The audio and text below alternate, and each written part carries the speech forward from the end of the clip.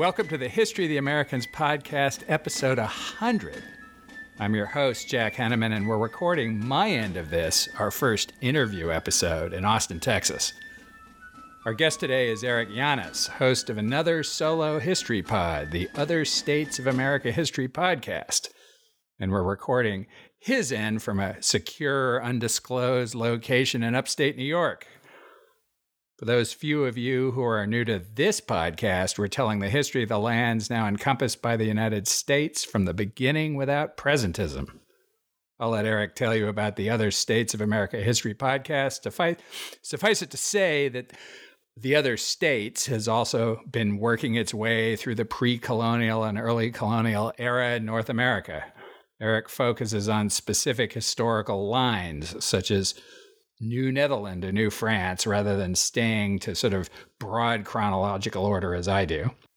His episodes are full of the sort of detail I love, so I'm super excited that Eric agreed to be my guinea pig, as it were, in this first interview episode of the History of the Americans podcast. So with that, as Sam Harris would say, I bring you Eric Yanis.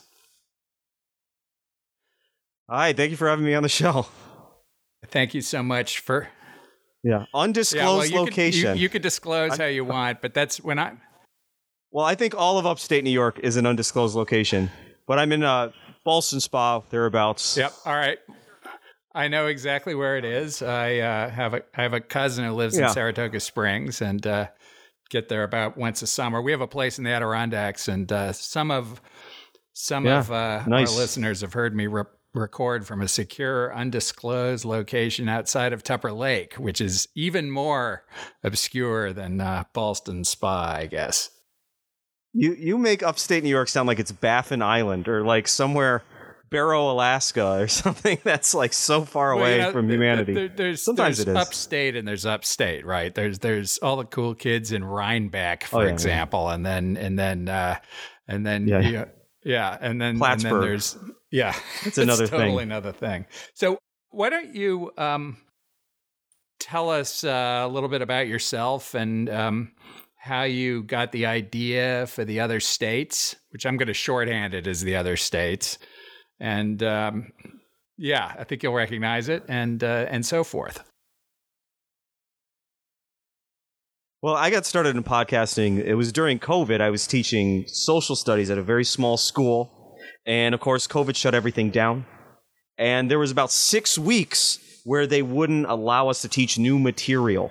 And the reasoning was that we had kids with special needs based on their IEPs and their 504s. And teaching remotely, we didn't yet have the ability to meet those needs. And therefore, essentially, we were leaving ourselves open to liability.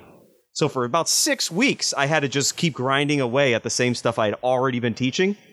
And they made the teaching asynchronous, which means you can just show up whenever. The lesson will be sitting there for you. And grades disappeared. So as you can imagine, I wasn't doing very much teaching and the kids weren't doing very much learning. I did some cool music videos. You know, we did have some good times, but it ultimately was... it broke my stride because a social studies teacher come March is usually steamrolling ahead, usually to get to an end date, right? So I had a Regents class. I need to get to the end of the Regents curriculum. They're going to be taking a test that affects my performance review. It affects them greatly too, graduating. But even at the middle school grades, like 7th grade in New York State, I have to get through the Civil War. So by March, I'm chugging along, and COVID just threw a kink in the armor. It just stopped everything dead in its tracks. I still had things I wanted to say. It was all me. It was all ego-driven, basically. But I had also been working on this project on New Netherland for a very long time. It's just based on like my own family history and background. And that splintered off into the fact that I was interested in all of these strange entities that almost barely get touched on in the history books. You're in Texas right now, but honestly, up here in New York, a lot of people don't know very much about the Republic of Texas. They just don't. And then forget it about the Spanish and then Mexican period in Texas history. It's not even a blip in their radar. They have no idea what you're talking about. But that extends all throughout. The Texas thing is fascinating because here, because Texas is Texas. Yeah. Well, it's all consuming. In fact, in the 7th grade, kids spend the entire year learning Texas history, and I really I learned this partly because my mother-in-law, and my second marriage was a Texas history teacher. But the other thing that cropped up is as I was digging through stuff and I came across the story of the Narvaez expedition in Cabeza de Vaca. I listened to that one. I quickly figured out that that's a fun one.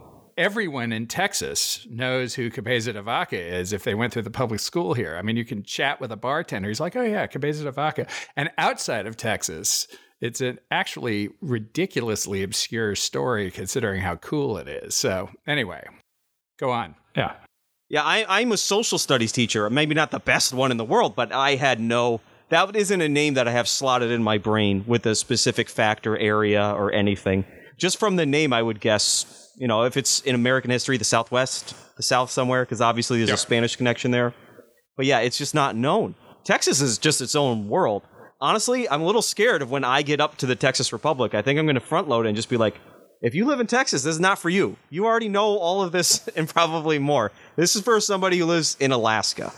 This is for somebody who lives in Massachusetts, because they don't know anything about the Texas Republic, for example. And Alaska, like Russian Alaska. A lot of people don't know anything about that. And so it just splintered off from there. And it was like, I'm really interested in these small little stories, these different colonies, runaway republics, the Vermont Republic. I think it has done a lot to carve who we are as a nation today. And I think that's been maybe a little underplayed, but also it's not terribly important sometimes. And, in our textbooks, we tend to focus on a constitutional history. And so like the Vermont Republic doesn't really fold into that story quite as much. So it gets kind of edited out. It's not really part of the narrative of what we're testing for in New York State, which is fine because you can't teach everything, but I can, given a microphone and unlimited time. How did you get involved in podcasting? It was like a post-retirement. Yeah, well, I retired from job in November of 2018. I spent my career, started as a lawyer, spent my career in biotech and medtech, and I still do. Oh, that's right. Yeah, You're big to do consulting and that kind of stuff. But I found it hard to really do much of that and didn't really want to once the pandemic hit. And I sort of spent, the first 6 months reading scientific papers and doom scrolling like a lot of people who weren't trying to hold their lives together during the pandemic. And my wife, who's a psychotherapist, was swamped because everybody was very anxious, falling apart. But in September and October of 2020, I took a test and wanted to go visit my mom, who lives in Charlottesville, and I sort of bubbled up and ended up going on what was about a 4,500 mile solo road trip that took me from Austin eventually all the way to Tupper Lake and back. And I started listening actually to David Crowther's History of England podcast, which begins at the beginning. Yeah, and he I've at that a little point bit had of only gotten up to maybe 1610 after doing it like 12 years. And and he ended it like recently, didn't he? Is he still going? I think he stopped. He is off. Oh, he doesn't do timeline episodes quite as often. He does other things, and I think it's a full-time job for him though. And he does tours and other things. Yeah, well, good for him. He's looking to get everything. Yeah, like he wants everything. He's one of those guys where it must be complete. I admire that. Well, anyway, I just. At some point I was like, oh, this is pretty cool. And sort of parallel to that, I'd always had, my dad was a professor of history, French history, but I'd always had the idea that it would be good to read sort of American history in a really structured way. I had, like a lot of people interested in history, I'd read a lot of books at random. So I had parts that I knew well, parts I didn't know at all. Yeah. And the more you know, the more you realize, oh, I got a hole here, I got a pocket here, and it starts to bother you. No, that's right. And so I sort of dug around, and I couldn't find anyone who was really doing what David Crowther was doing. There's obviously a lot of American history podcasts, but they tend to be either hyper specialized, like like the American Revolution podcast, or they tend to be, Yeah. Individual stories that bounce around. You'll talk about. Yeah. Or very general survey, just almost like a Wikipedia entry. I thought I'd start this, and I came back and started reading. And the first thing I did was read 3 or 4 books on Jamestown and Plymouth. And over the course of that, I sort of realized, wait, I'm doing it all wrong. There's this huge thing going on, much as you observed, this sort of vast early America, as some scholars now call it, that I hadn't gotten to. So I rebooted and I launched it at the beginning of 2021. And I started, as many American history surveys do, but not all. I started with actually Columbus. Well, I started with a couple episodes on the indigenous peoples in North America before Columbus, and I've cycled back to those. And then I did 5 episodes on Columbus, and then we were off to the races. So anyway, that's how I got going. But it's been a lot of fun. It's still the funnest thing I do. So anyway. Fun? Is that the word you use to describe it? I enjoy it a lot. I mean, well, what do you like about it? I don't know. Honestly, it's almost like, because I like collecting coins. I have a lot of really nerdy hobbies. Me too. And it's making the artwork of it, right? I had a history professor who described the practice of history. It's a scholarly art. It's not a science. It's an art. And so you're making a piece of work. You're making something, right? I'm making an audio file that's as clean as it possibly can be. That's as researched as I'm able to do. But then I'm going to shave it down to make it entertaining.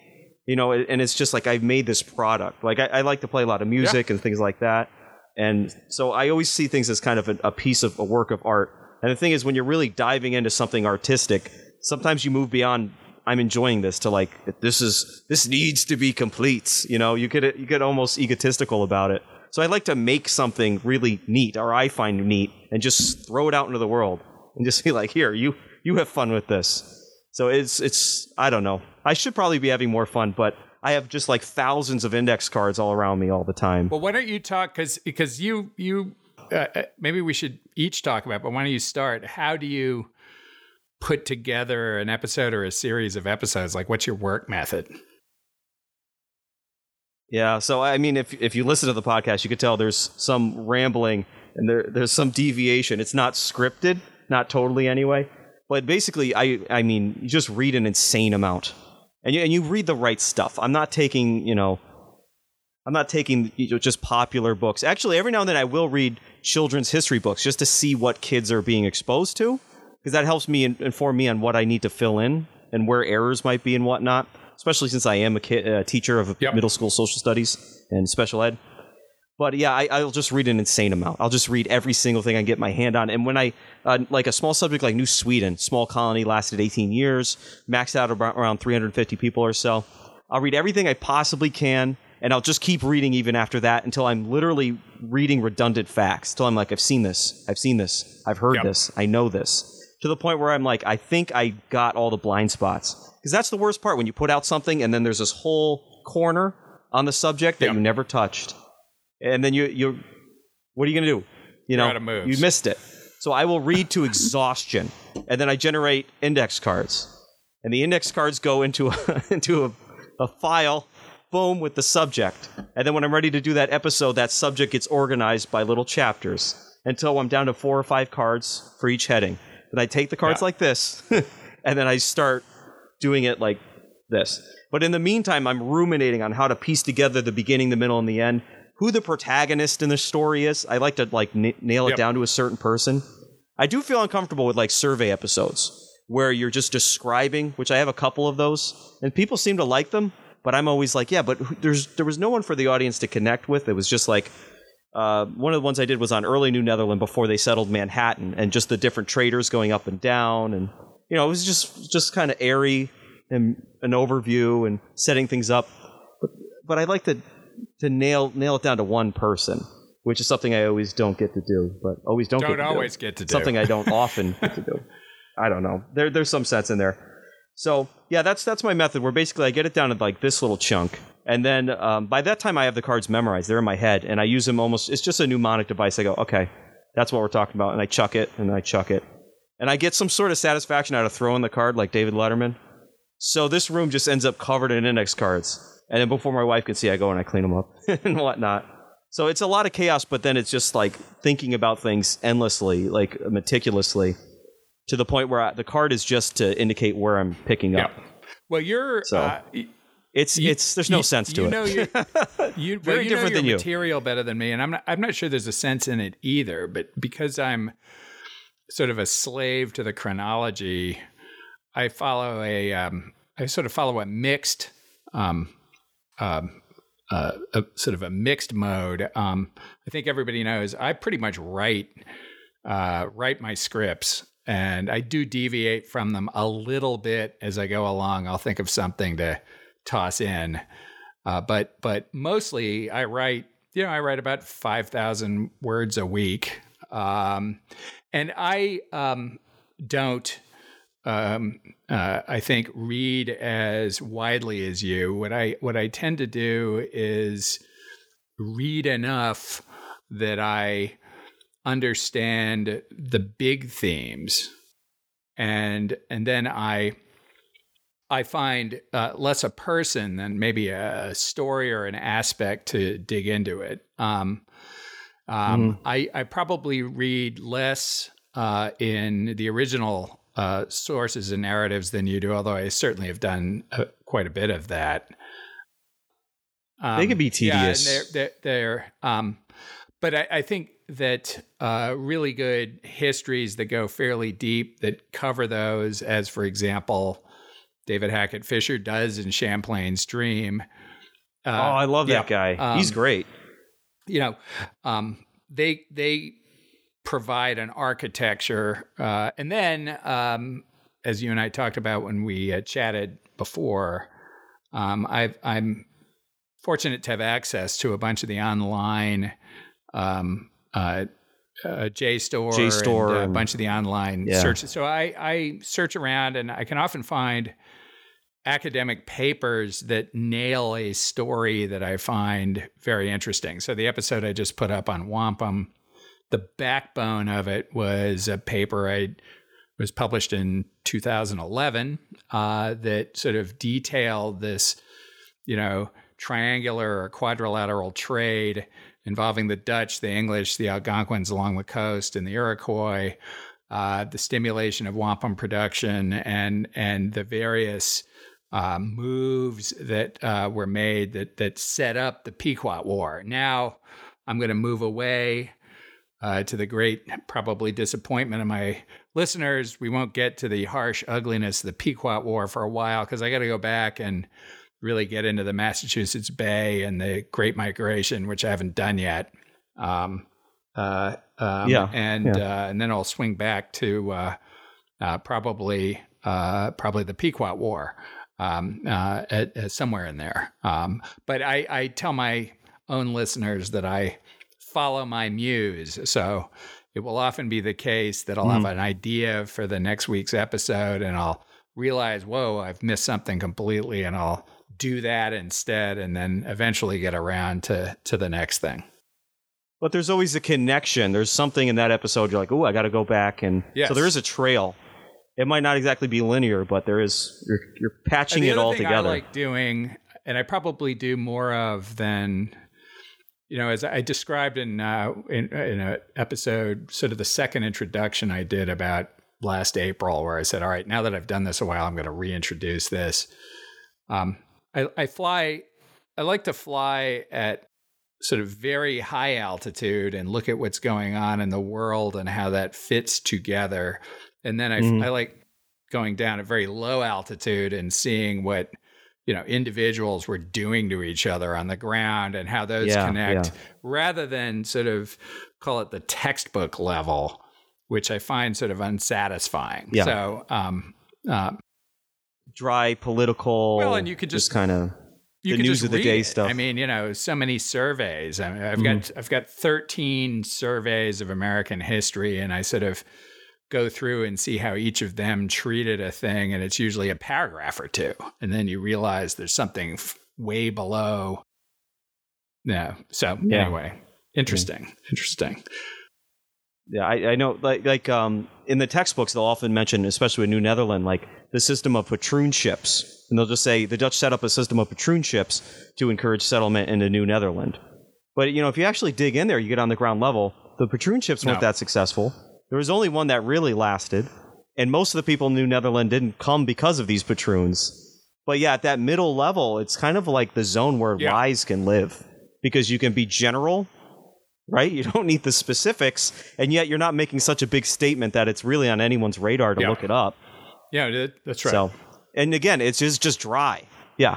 It's like you're not taking a view of the earth, you're just kind of like 150 feet off the ground. You're just looking around. It's not a story. So, and I'm sort of bouncing around. I've been interested in your thoughts on this topic. So right now, on my Twitter account, I follow maybe 300 academic historians, graduate students, sort of Twitter active historians, and podcasters and such. But there's a lot of anxiety in academic history about the plummeting enrollment in history in universities, and it happens to be a topic about which I have strong but wholly ill-informed opinions.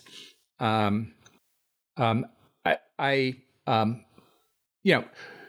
in an interesting spot, right? You're teaching social studies to middle schoolers. You're there when it's possible to create real interest in history. Do you have thoughts on how to get, I'll say, kids, young adults, enthusiastic about history? Like if you were, addressing the American Historical Association and wanted to tell them, here's how to get people excited about history. What thoughts do you have on that topic? Well, I'm actually just going to derail the conversation because you're noticing the trend at the higher end, where enrollment is dropping in these history programs, probably grad school programs, probably undergrad too, right? But on the other end, especially in New York State, there's been just less social studies content at the elementary school level. So let's go right to the beginning of this story, because teachers are increasingly being rated, and basically their employment is dependent upon 3 through 8 math scores and ELA scores, right? And most elementary teachers are elementary teachers. They're not subject specific. So if you're in, let's say, New York State 5th grade social studies curriculum, you're supposed to kind of learn about the Incans, the Mayans, and the Aztecs. Well, you're a 5th grade teacher. You didn't specialize in history. You're not terribly interested in it. And your teacher assessments what's going to be calculated into that is how your students perform on math, on the standardized math tests and the standardized English tests, which is pretty typical for most districts. What's your incentive to teach social studies? There's no incentive to teach social. I'm just going to answer it for you. There's no incentive, and there's every incentive to take over the time that you would have been using towards social studies on ELA and math. How this trickles into middle school is essentially we have kids showing up with zero prior knowledge. Like when I was in school, 7th grade, and you asked me what a teepee was, I would have a general idea what a teepee was. I had a class this year, nobody knew what a teepee was. That piece of information is gone. It seems like we would take that for granted. It's gone. It's not there for certain kids, certain segments, gone. So middle school social studies teachers are coming in. When the kids are coming in, we now go like, they have zero prior knowledge. Assume they know nothing. We're going to start at ground zero. And so talking at the other end of it, some kids aren't even getting exposed to history until 6th or even 7th grade, depending on the district they're in, just because of the way teachers are being assessed. It's a pressure. It's money. It's their livelihood. And history gets squeezed out on that end. So it's kind of an uphill battle, because they're being taught that English is very important, math is very important, science is very important.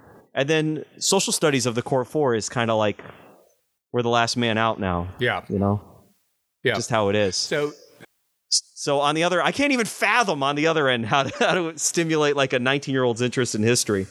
honestly, throughout my life, and you've probably noticed this, people become more interested in history the more history they have. Yes. The older they get, right? The guy who never liked history, 40 years later, he's the guy who's watching the World War II documentaries on the History Channel all the time. Well, that's right. And it's interesting. I'm an old guy. I'll be 61 before the end of the year, put it that way. That's not even that old. You're old when you can collect Social Security. That's the government says so. You're not there yet. I'll be, let's see, in around 370 some days, I'll be eligible for early elections. Who's counting? But I know, I know enough about the time value of money to not take it early. In any case, that's interesting. So perhaps one path out of this is for the movers and shakers in academic history to really make themselves as felt as they can be felt at state boards of regents as in New York, or Texas has a famously active program in teaching history of a sort. I wonder if that trend with history majors holds true in Texas. Is that true in Texas too? There's been a decline? I don't know. I wonder. I don't know. But it would be very interesting to your point to see if somebody could do a longitudinal look and say, okay, is the mix, if you look at sort of, call it the top 100 undergraduate history departments in the country, is the geographical mix of their majors shifting? I think that would be a super interesting question, which hadn't occurred to me till you asked it. But any academics out there listening to this episode, and someday there will be some, I suggest you take that up, because that seems like a fantastic idea. You're welcoming him. I'm somewhat scared of academics. Like, I teach middle school. Like, I don't need a doctorate of history listening to me. I'm fine with the crew that, if you're a social studies teacher or you're interested in history, fine. Doctorates of history, like putting their lens over what I'm saying, I don't know. Don't you feel a little? Well, I don't know. I don't, so my dad was, Oh, that's right. He was a history historian. professor. He was in the history department at Iowa for most of his career. And then he became a history bibliographer at Princeton, Harvard PhD, expert on 14th century France. All right. So you're not intimidated by these folks. His second subject in graduate school, you had to have sort of a minor, was American history. And I'm probably doing this in part because of he died in 1998, way too young. And I'm probably doing this in some expression of a psychological need to impress him wherever he may be. But he was very open on this topic. He was a huge supporter of popular history, which is not that common. Then anyway, it was not that common among academic historians. I don't know how it is now, but he was, his view was, anybody who gets anyone interested in learning more is getting the job done. And he recognized full well the criticisms of popular history, and he sort of took the point of view, that would, as I understood it anyway, from my memory of these conversations, that would sort itself out as people learn more and get more educated. The key is to get them interested in the first place.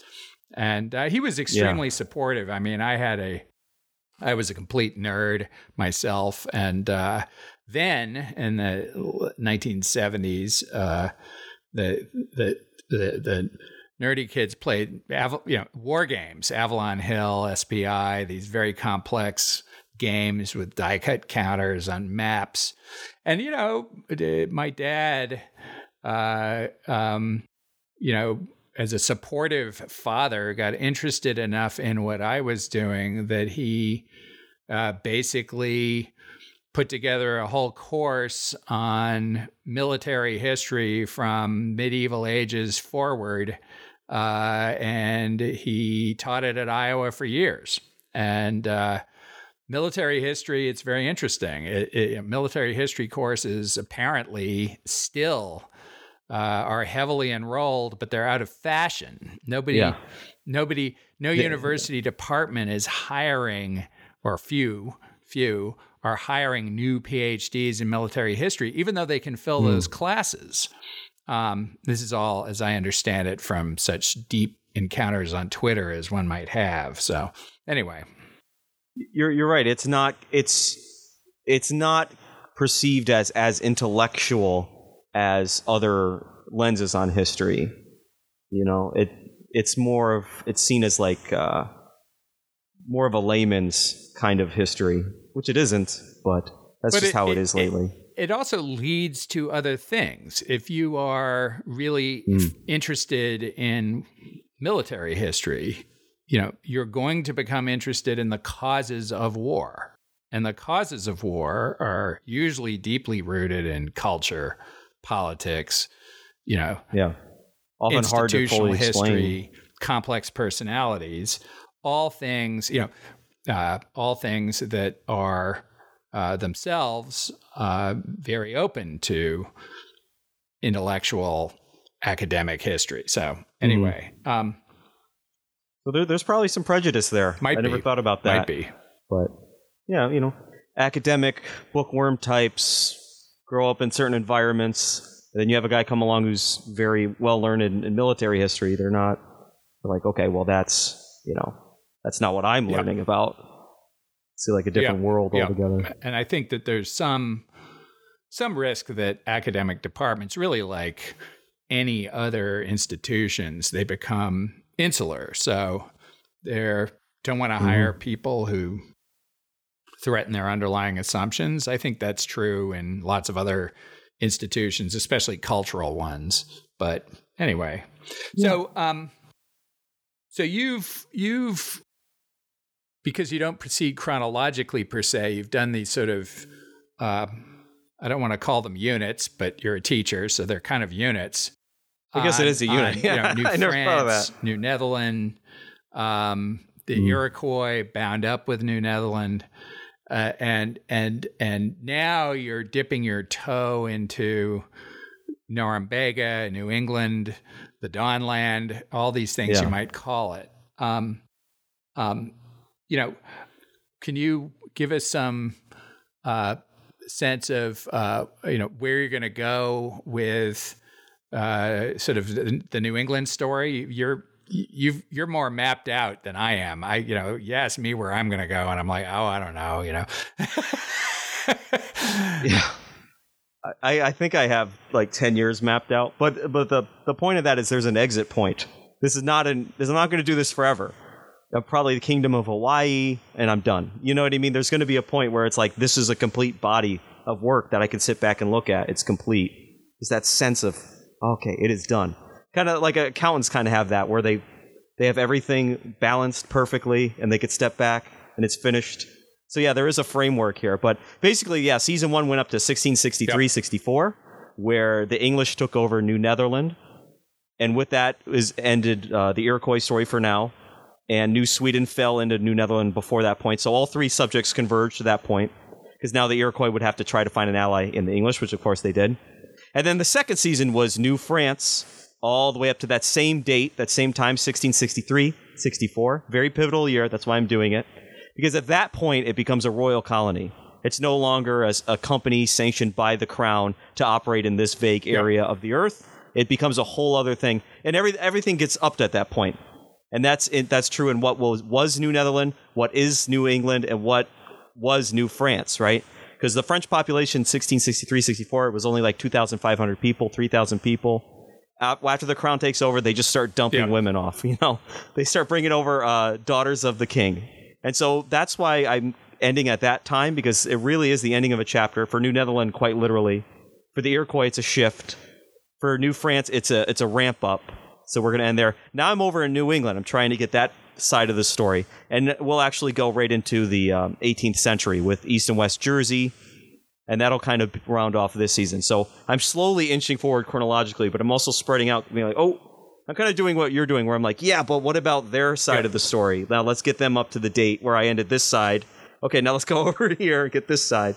And basically, it'll run based on when did you fold into the United States, or the entity that would become the United States, like the British colonies. So New Netherland folds in pretty early, so they're going to be season 1. The Iroquois are going to be around for a long time. They're just part of the story. New England, of course, they're going New Haven and this runaway colony of Ligonia, and President John Scott, who tried to set up his own little colony in Long Island. All these things are going to fold into New England pretty early, so they're going to come up now. The New England Confederacy, that's going to fall apart. The Dominion of New England, that doesn't last very long. That's all 17th century, so that it's its time, because that's going to fold into the main British colonies that every school child knows, 13 colonies, pretty early. So that has to be addressed now. And then from there, I'm going to move to the south, to Spanish Florida, and kind of move that way till we get to Russian Alaska, we get to Hawaii. So there is a chronological nature to it. Louisiana, you got Texas. Yeah, I know. It's a lot. But there is an endpoint. Like, if I want to jump off, I know where I can jump off, Like, there is definitely a spot where I'm like, it is complete. And I can sit back and look at it and then come up with a new hobby. I don't know. Maybe I'll try out for the NBA or something. I forgot what the question was. I asked you where you thought. So, all right. So, So you have. Why don't you finish the thoughts on where you're going to go with New England, maybe? Yeah. So this current season, it's covering New England basically up until it's going to cover New England and really what social studies teachers would call the Middle Colony area. So New Netherland has fallen apart. We're going to cover New England and all the strange entities that existed there, and its eventual spread of English dominion down right to the border of the southern colonies. So we'll probably end on East and West Jersey. Will probably be the end, unless I want to use the Dominion of New England as a way to wrap it up. Are we that's kind of the Phillips end of it. War, or Yeah. I'm not the best with narrating military history, especially like King Philip's War. It was so chaotic, and there were so many little skirmishes. It's hard to line it all up without just sounding like you're reading off a timeline. But I'm going to try to do King Philip's War from the perspective of the Wampanoag, and then maybe from the new Confederation of New England.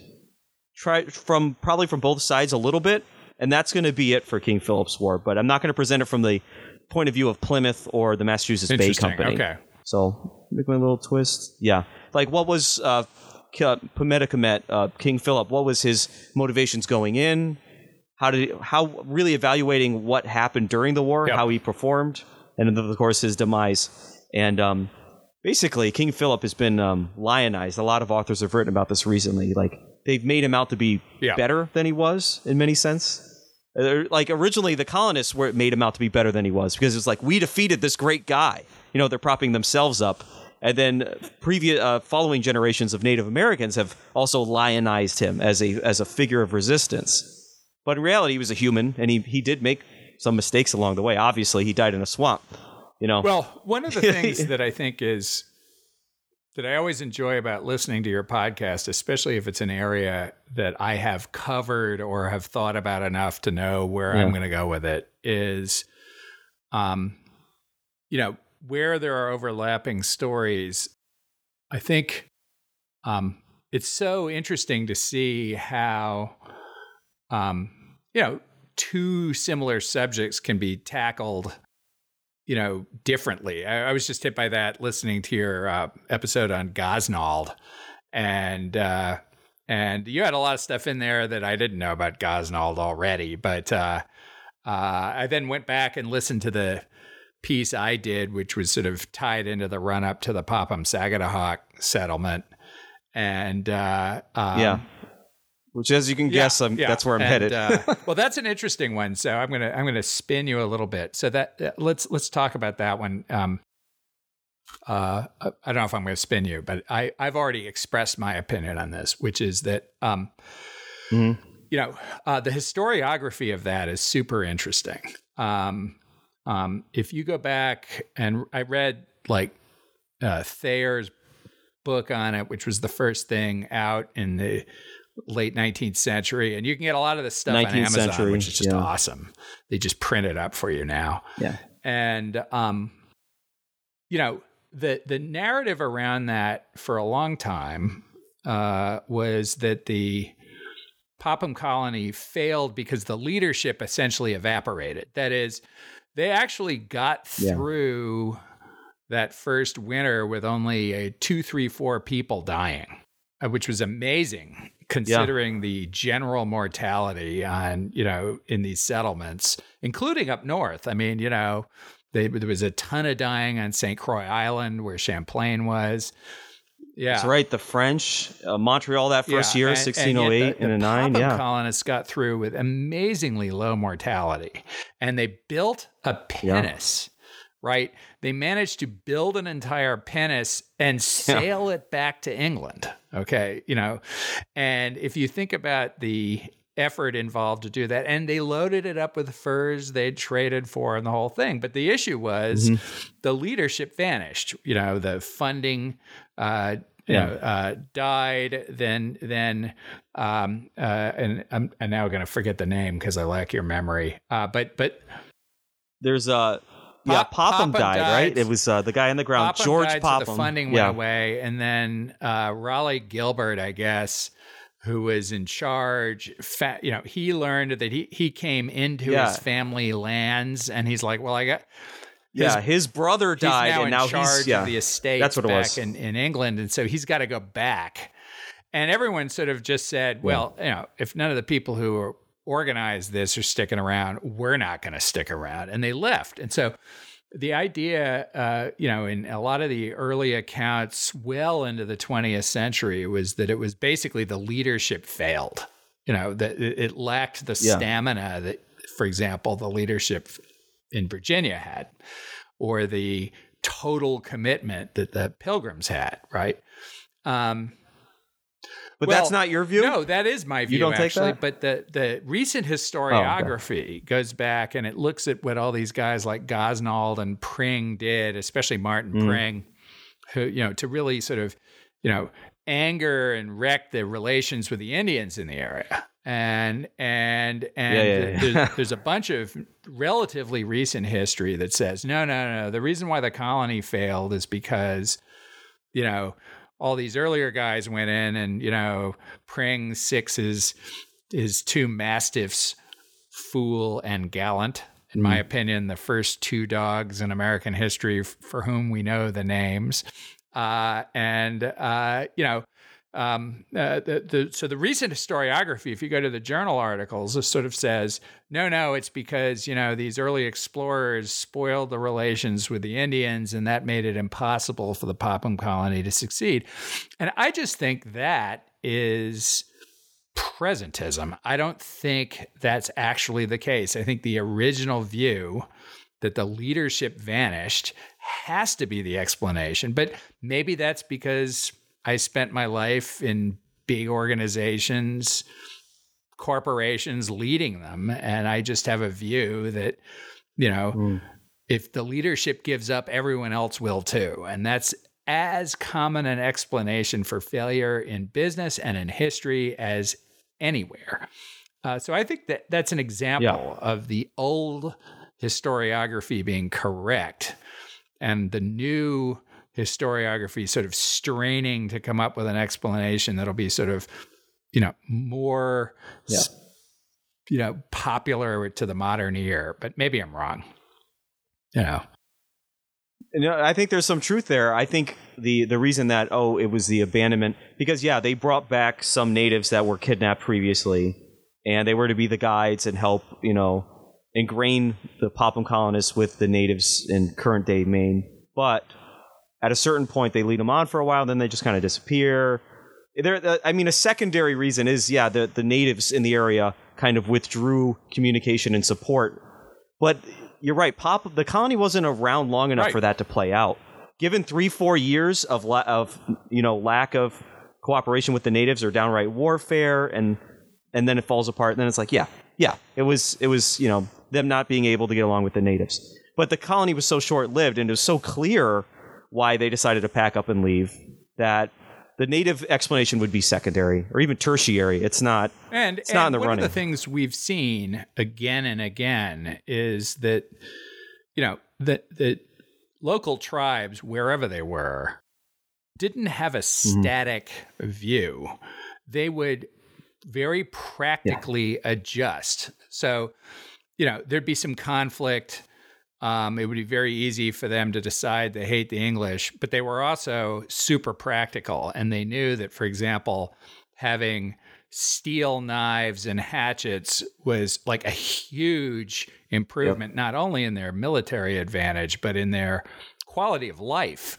These implements were just tremendously valuable to their material well-being. And so they would trade for them. And anyway, the whole topic to me is very. So let me ask a question. This is very off the wall, but it's one of my favorite. So okay. So all right. So New Netherlands, New France. Now you've done the work anyway. We haven't heard the output yet, but the work on New England. So if you were to organize a pub crawl with a universal translator, right? So, pub crawl with a Star Trek universal translator of three it's getting or high four concept. or five, figures from the areas you've looked upon so far, who would you like to, see in conversation?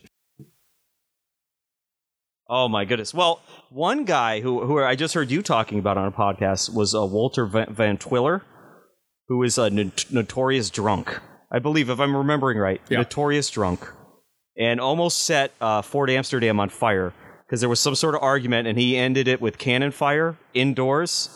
You got to bring that guy. Okay. That's your Chris Farley. Your Bert Kreischer. I got to dig in more. Is that of history? Is that in Shorter's book somewhere, or is that where do you get that story? I don't know. I dropped the subject hard, but I think that was Walter Van Twiller, or was it Keith? Oh, now I'm getting confused. No, I think it was Van Twiller because Twiller was the drinker. Right. I got to dig. I got to dig in. Yeah, I'm pretty sure. Yeah. So you got to bring a party animal, right? And then I would almost say Peter Stuyvesant, but because he's got a peg leg, he's got this whole pirate aesthetic going on. But Stuyvesant seems a little irritable, right? He seems like a guy who would start hitting you if he didn't like what you said. A little Andrew Jackson like in some ways. So I don't know if I would bring him along, but I would definitely. On this season, I'd bring King Philip. Yeah, that would be interesting. Yeah, we got to bring a native. Yeah. Let's bring King Philip. See what he's all about. And then I was going to say Anne Hutchinson because she was just so. She just bothered people so much. She either bothered people so much or people just fell in love with the things she was saying.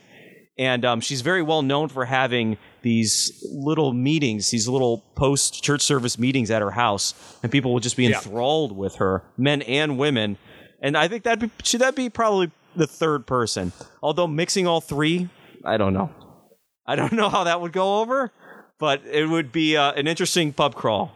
If we could stick to drinking and light conversation, interesting. Anne Hutchinson, Pamela Komet, and Van Twiller. Okay. So I don't know. Let's do it.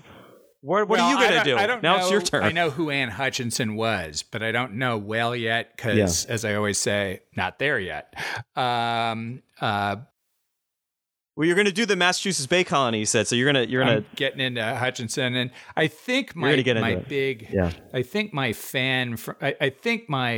hero from that period is going to turn out to be Roger Williams, but I'm not quite there yet. But I think that from the territory that I have covered, if I could, have open conversation, universal translator, my three would be actually Champlain, that's John a good one. Smith, and probably Opechancanough from the Powhatan Confederacy. Powhatan, Partly because I desperately want to know the answer to this mystery. What was Don Don Luis? Don Luis, That's a good one. Just a huge, you beat me. So it seems to me, though, that an open conversation, and maybe you toss in Massasoit, but Opacankana, Massasoit, John Smith, and Champlain talking about, okay, how should we have done this differently? How did the other guys mess up? This is a family podcast, so I'm trying to censor myself, but yeah. Well, you have the editing button, so you have endless time to censor yourself. To me, that would be like a fascinating conversation. I got this idea because one of the people I follow on Twitter, who's I don't know, the handle tutor historian or something like that, said, all right, if you could have 3 people from the Tudor era to dinner, who would they be? And, my listeners will not be surprised to hear they would be Francis Drake would be on top of the list, Elizabeth I, and then her chief scientist, John Dee, who coined the term British Empire and, sort of knew everything. I thought that was a great answer for a Tudor England conversation. It is. You just got to hope that they have any interest in you, because you had 3 people who probably could talk to each other forever. And then be like, who's this guy over here? I'd be actually happy to just sit back and listen, especially if I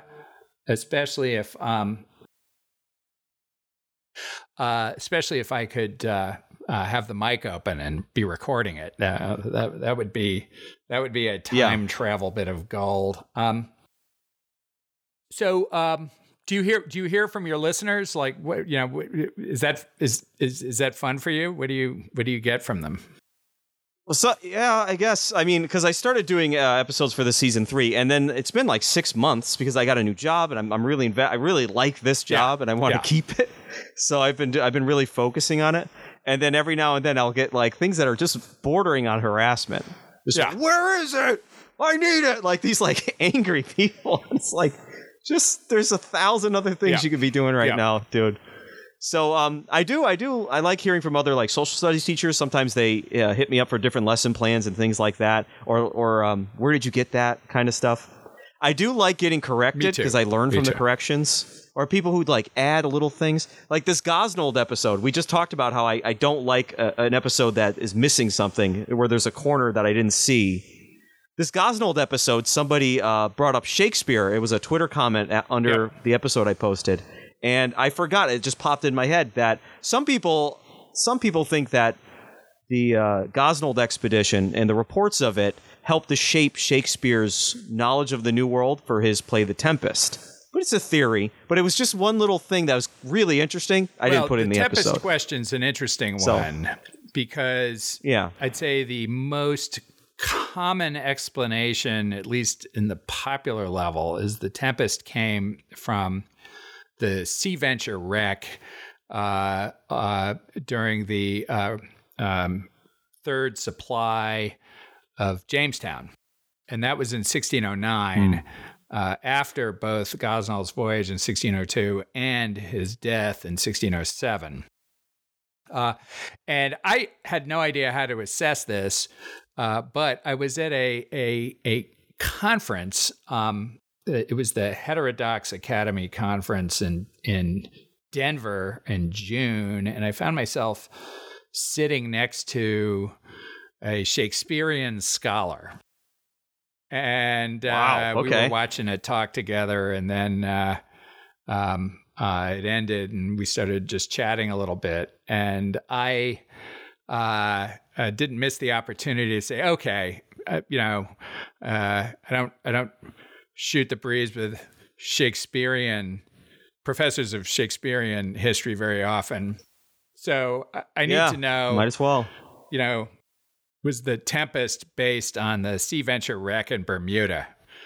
And he said he believed it was, and sort of, briefly made the case. I didn't have a chance to go any deeper. I'm sure there's people who have all kinds of great counter arguments, but I felt like I think he's It's because 1609. Yeah, you said? Well, the wreck was in 1609, and then they got out of it. that was a that was the really ugly winter in Jamestown. So the people who went to Bermuda almost all lived, and they ended up building 2 pinnaces out of the wreck of the Sea Venture and with other things, and they almost all survived, and they sailed into Jamestown and couldn't believe how horrible the situation was. And Bermuda turned out to be paradise, right? There were no dangerous natives, and the Spanish had a couple generations before released pigs on the island, thinking they could come back and pick them up at any point. So there were sort of hogs everywhere, and so between the fish, the birds, oh my goodness, they were just having damn close to paradise. And I'm hearing Kokomo by the Beach Boys in my head. Like they just. And then they show up in Jamestown. Was that the starving time? Yes, as they say that in was Jamestown. A really ugly winter. They had about a 75% death rate, and all the rest of that. So let me see if I've got other pre-thought through. Okay, I think he's right though, because the Tempest is like 1611, and then Gosnold's the 2 accounts of Gosnold's were not really out there. It wasn't just something you'd pick up on a newsstand, right?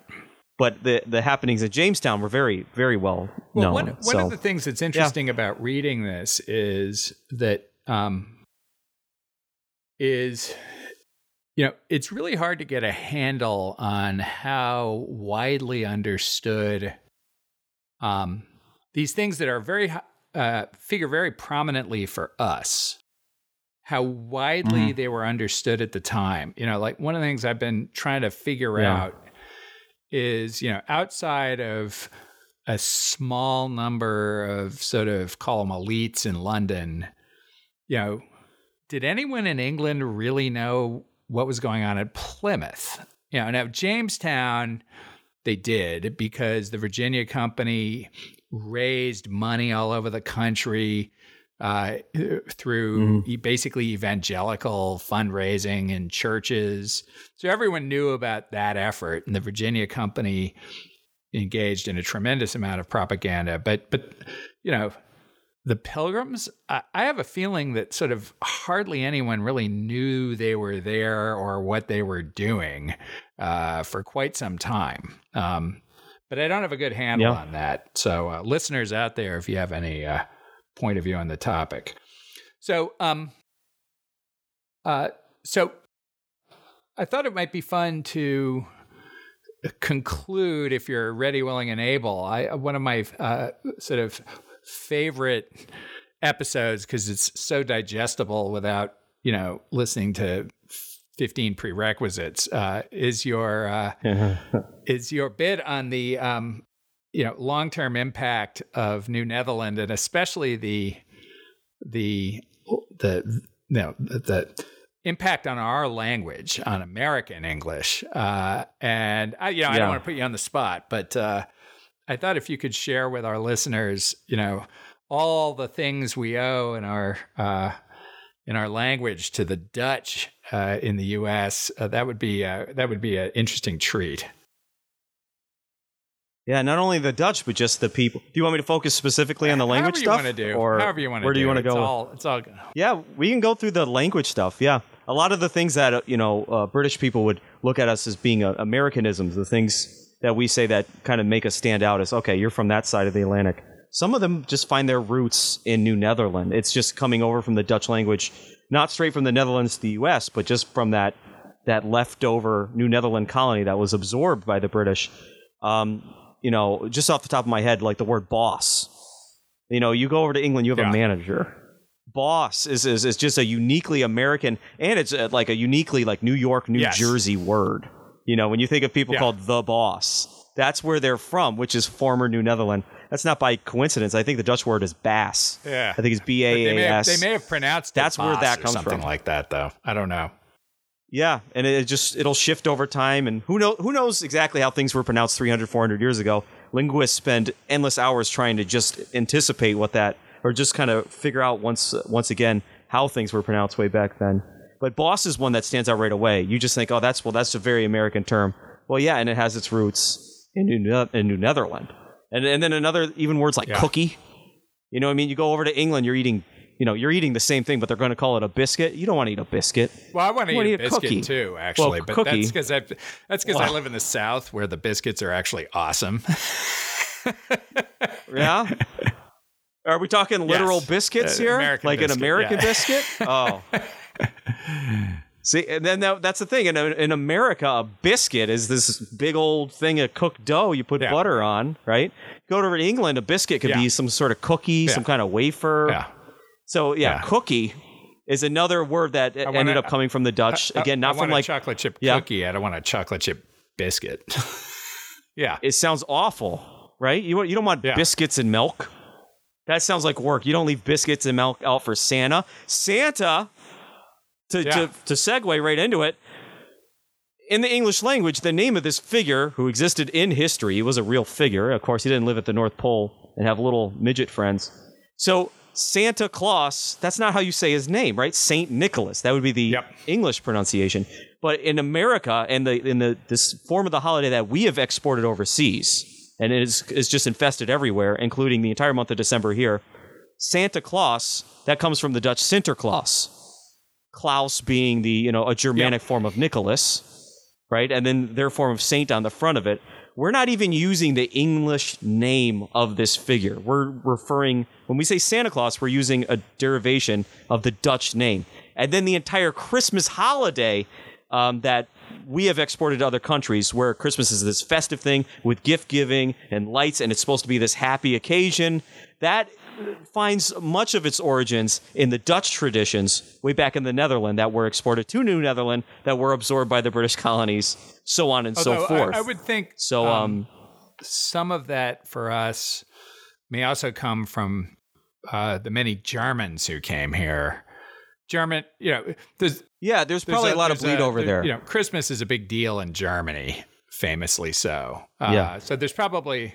So I imagine like North and West Germany, probably a lot of shared traditions. But I know you go to other places in Germany and they have other figures. They have other Christmas figures, and it starts to deviate the further away you go, because they didn't really homogenize it until the 19th century kind of came together, made some kind of broad general culture. So we have Santa Claus, and even the holiday. I was reading about in the colony of New Haven, which we'll be covering, what their Christmas was like, and it was like 9 hours of church service, and then you go home.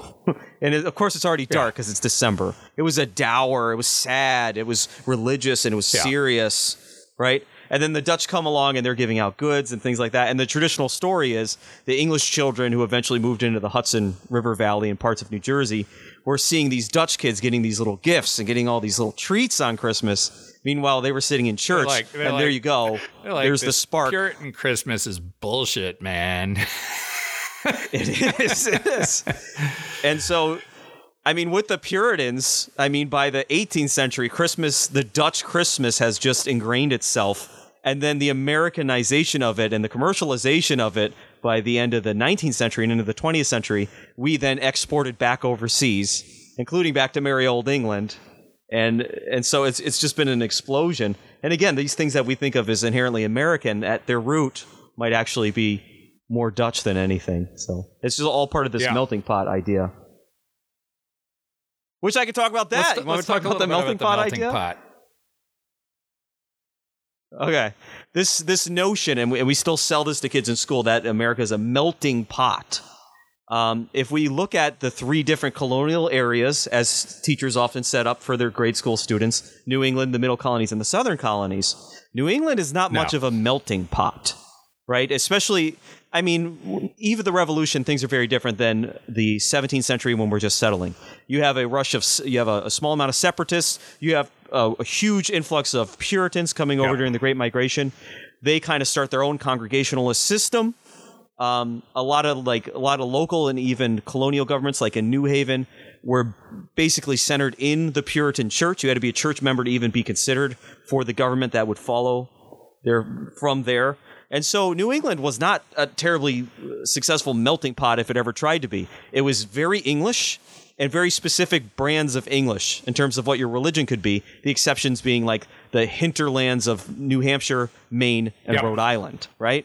Not a lot of mixing there. And eventually there were, of course, there's always Native Americans who are increasingly being pushed to the fringes. And then even in New England, African-American slaves. Not a melting pot. You don't want to be part of that. In the South, do we even have to do that one? Do we have to go? Same thing. Lots of English people, and then English people basically using other English people, and then eventually importing African slaves again and using them. Not a melting pot. The middle colonies, however, because the Dutch West India Company had such hard times bringing people to New Netherland, because you mentioned in your last episode of your podcast, well, chronologically, I don't know where this one's going to fall, how the New Netherlands was going through, the regular Netherlands was going through a golden age. People didn't want to leave the Netherlands. And so they took anyone who would pledge loyalty to the Dutch West India Company, come on over. So we have the Swedes from New Sweden and the Finns with them. But then you also have Danes and you have Dutch people, of course. You have different Germanic peoples. You have French. You have the Walloons. You have the Flemish folks. Walloons came over before most of the Dutch did. And you end up with this polyglot culture of many different European groups, but then there also was an African-American influence, and then very good relations with the Native Americans. The Dutch, probably the Dutch in the ranking, they did better than the English did as far as having peaceful relations. The French probably did better than them, and the Swedes probably did better than them.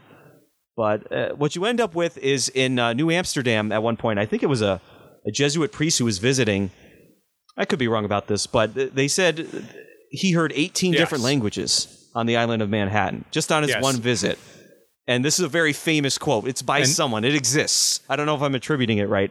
But that's the melting pot. There it is. New Amsterdam and then New York has never been homogeneous, which is something I think a lot of people in the hinterlands don't understand. New York City has been fundamentally cosmopolitan since the very beginning. And that makes it extremely different from most other American cities. And it's that difference persists to this day. And I think that's very, very, very, very true. Interesting. Okay. So that's another thing that this is America. We're a melting pot. Well, where did that originate? That the first melting pot we can really point to in the United States is probably the colony of New Netherland, which again, it's something that we have taken on as our identity. We are a melting pot. Well, where did that come from? And where does it still persist today? You think of the most multicultural areas in this country, New York City is, like you said, very high up on that list. I don't know if it's number one or not, but it's pretty close. No, I think there are other American cities now that are profoundly and famously diverse, but that was not. But that was not always the case in most of those cities, and it was always the case in New York. All right. Well, that's very helpful. So this episode's getting a little long in the tooth by the standards of my listeners anyway. Can you tell us how people can find out about your podcast and all the rest of it? Apart from the obvious ways. Well, obviously you can always Google it, but I do have a YouTube page because I get like a third of the views I get ended up being through YouTube, and I don't do anything visual, so I'll throw in some pictures into the videos. But yeah, you can listen to it on YouTube, but then it's also on pretty much every streaming service except for like Amazon Music. I got to figure out how to get onto there. So apparently I'm missing. I'm missing a bet. I don't publish on YouTube, and apparently that's a mistake. So it sounds like that's your experience as well. It's like 20 to 30, 25 to 30 to 1/3 of the views are just coming from YouTube. I don't know who these people are. Sometimes they leave comments, and you just put them up there. So what do you put up? Do you put up just some image or that fits with the episode, or? Yeah, I don't go through meticulously because I rant and I go back and forth between subjects. So there's no point in completely trying to pair up the images 100% to what I'm saying. Because sometimes I just start talking about my wife's cats because they're just everywhere. And so, and like, what am I going to put up for that? So sometimes I'll just use a map, like a high-res version of a map from that time. And then I'll take little widescreen captures of it. And then I'll just have the camera make an effect, like the Ken Burns effect, just kind of have it pan around that map.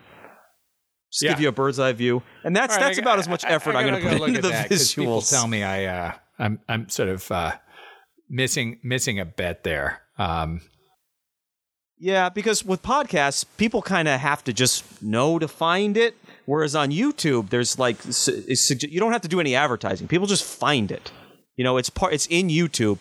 They'll watch a video on something. They're going to watch a video on, Wampum. And then you'll have a video on Wampum. You'll put it in as one of the tags. It's in one of the 4 or 5 visible suggested videos. And then sometimes how YouTube is. They'll just start playing your video, especially if your video ends up in somebody else's playlist. And so there's a natural growth there.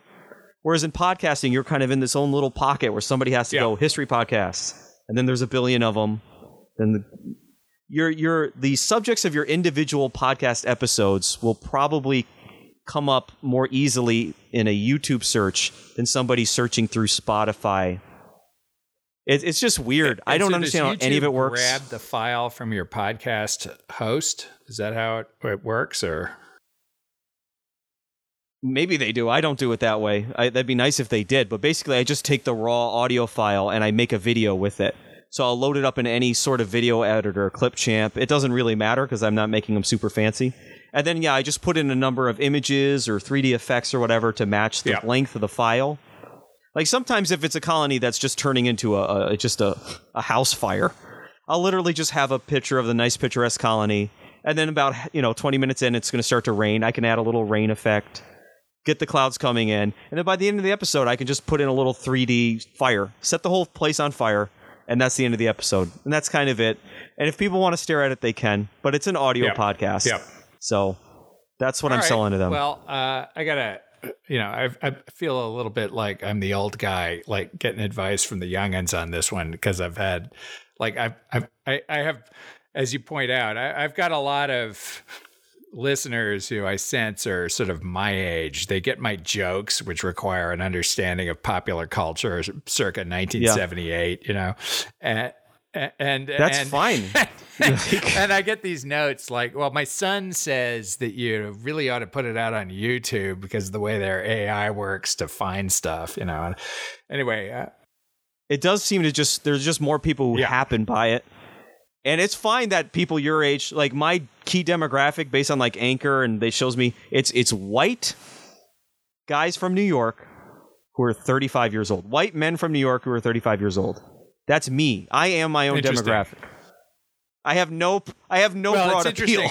But with the subject I'm doing, I'm not trying either. I do think that based on my correspondence, I think my listenership skews male, but that requires somebody to dig around, find, and not entirely. I've gotten some of the most, and I haven't really talked about this on my podcast, but I guess this is my podcast. I've gotten some amazing emails from people,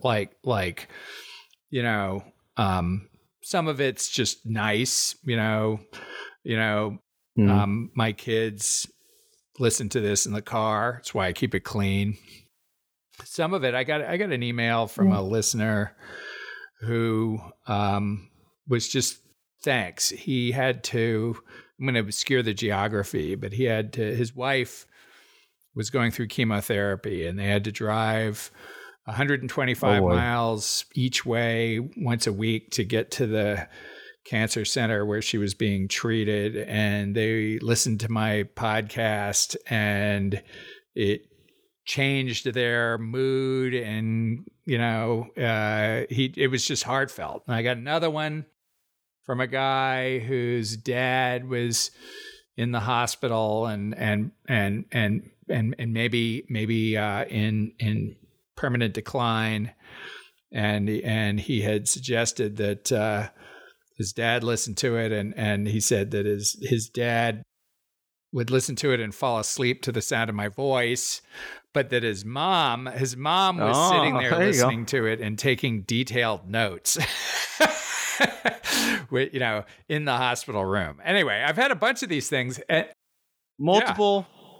Helpful for both people. I have to say it's fine. super motivating and fun. Well, unless there's anything else you want to toss in, I want to just really thank you for subjecting yourself to my little experiment here. And I'm going to see if No problem. See if it comes out okay. I know this might not come out at all. This might just end and never show up on your end. Look, I feel then we'll have to do it all over interesting again. To our listeners. So if I can, assuming all the audio files propagate as Riverside promises, I'm hoping that I'll get in it. And I guess I'll say to the rest of you, Merry Christmas and other greetings of the season for all the ways that we all celebrate in this country. Thank you in part to the influence of New Netherland. And thank you again also for listening to the History of the Americans podcast. Your emails are very important. And please tell all your friends about not just the History of the Americans podcast, but the other States of America History podcast on the social propaganda outlet of choice. And certainly give us both nice reviews on Apple if the spirit moves you. That helps with the algos. And otherwise, I'll say, as I always do, until next time.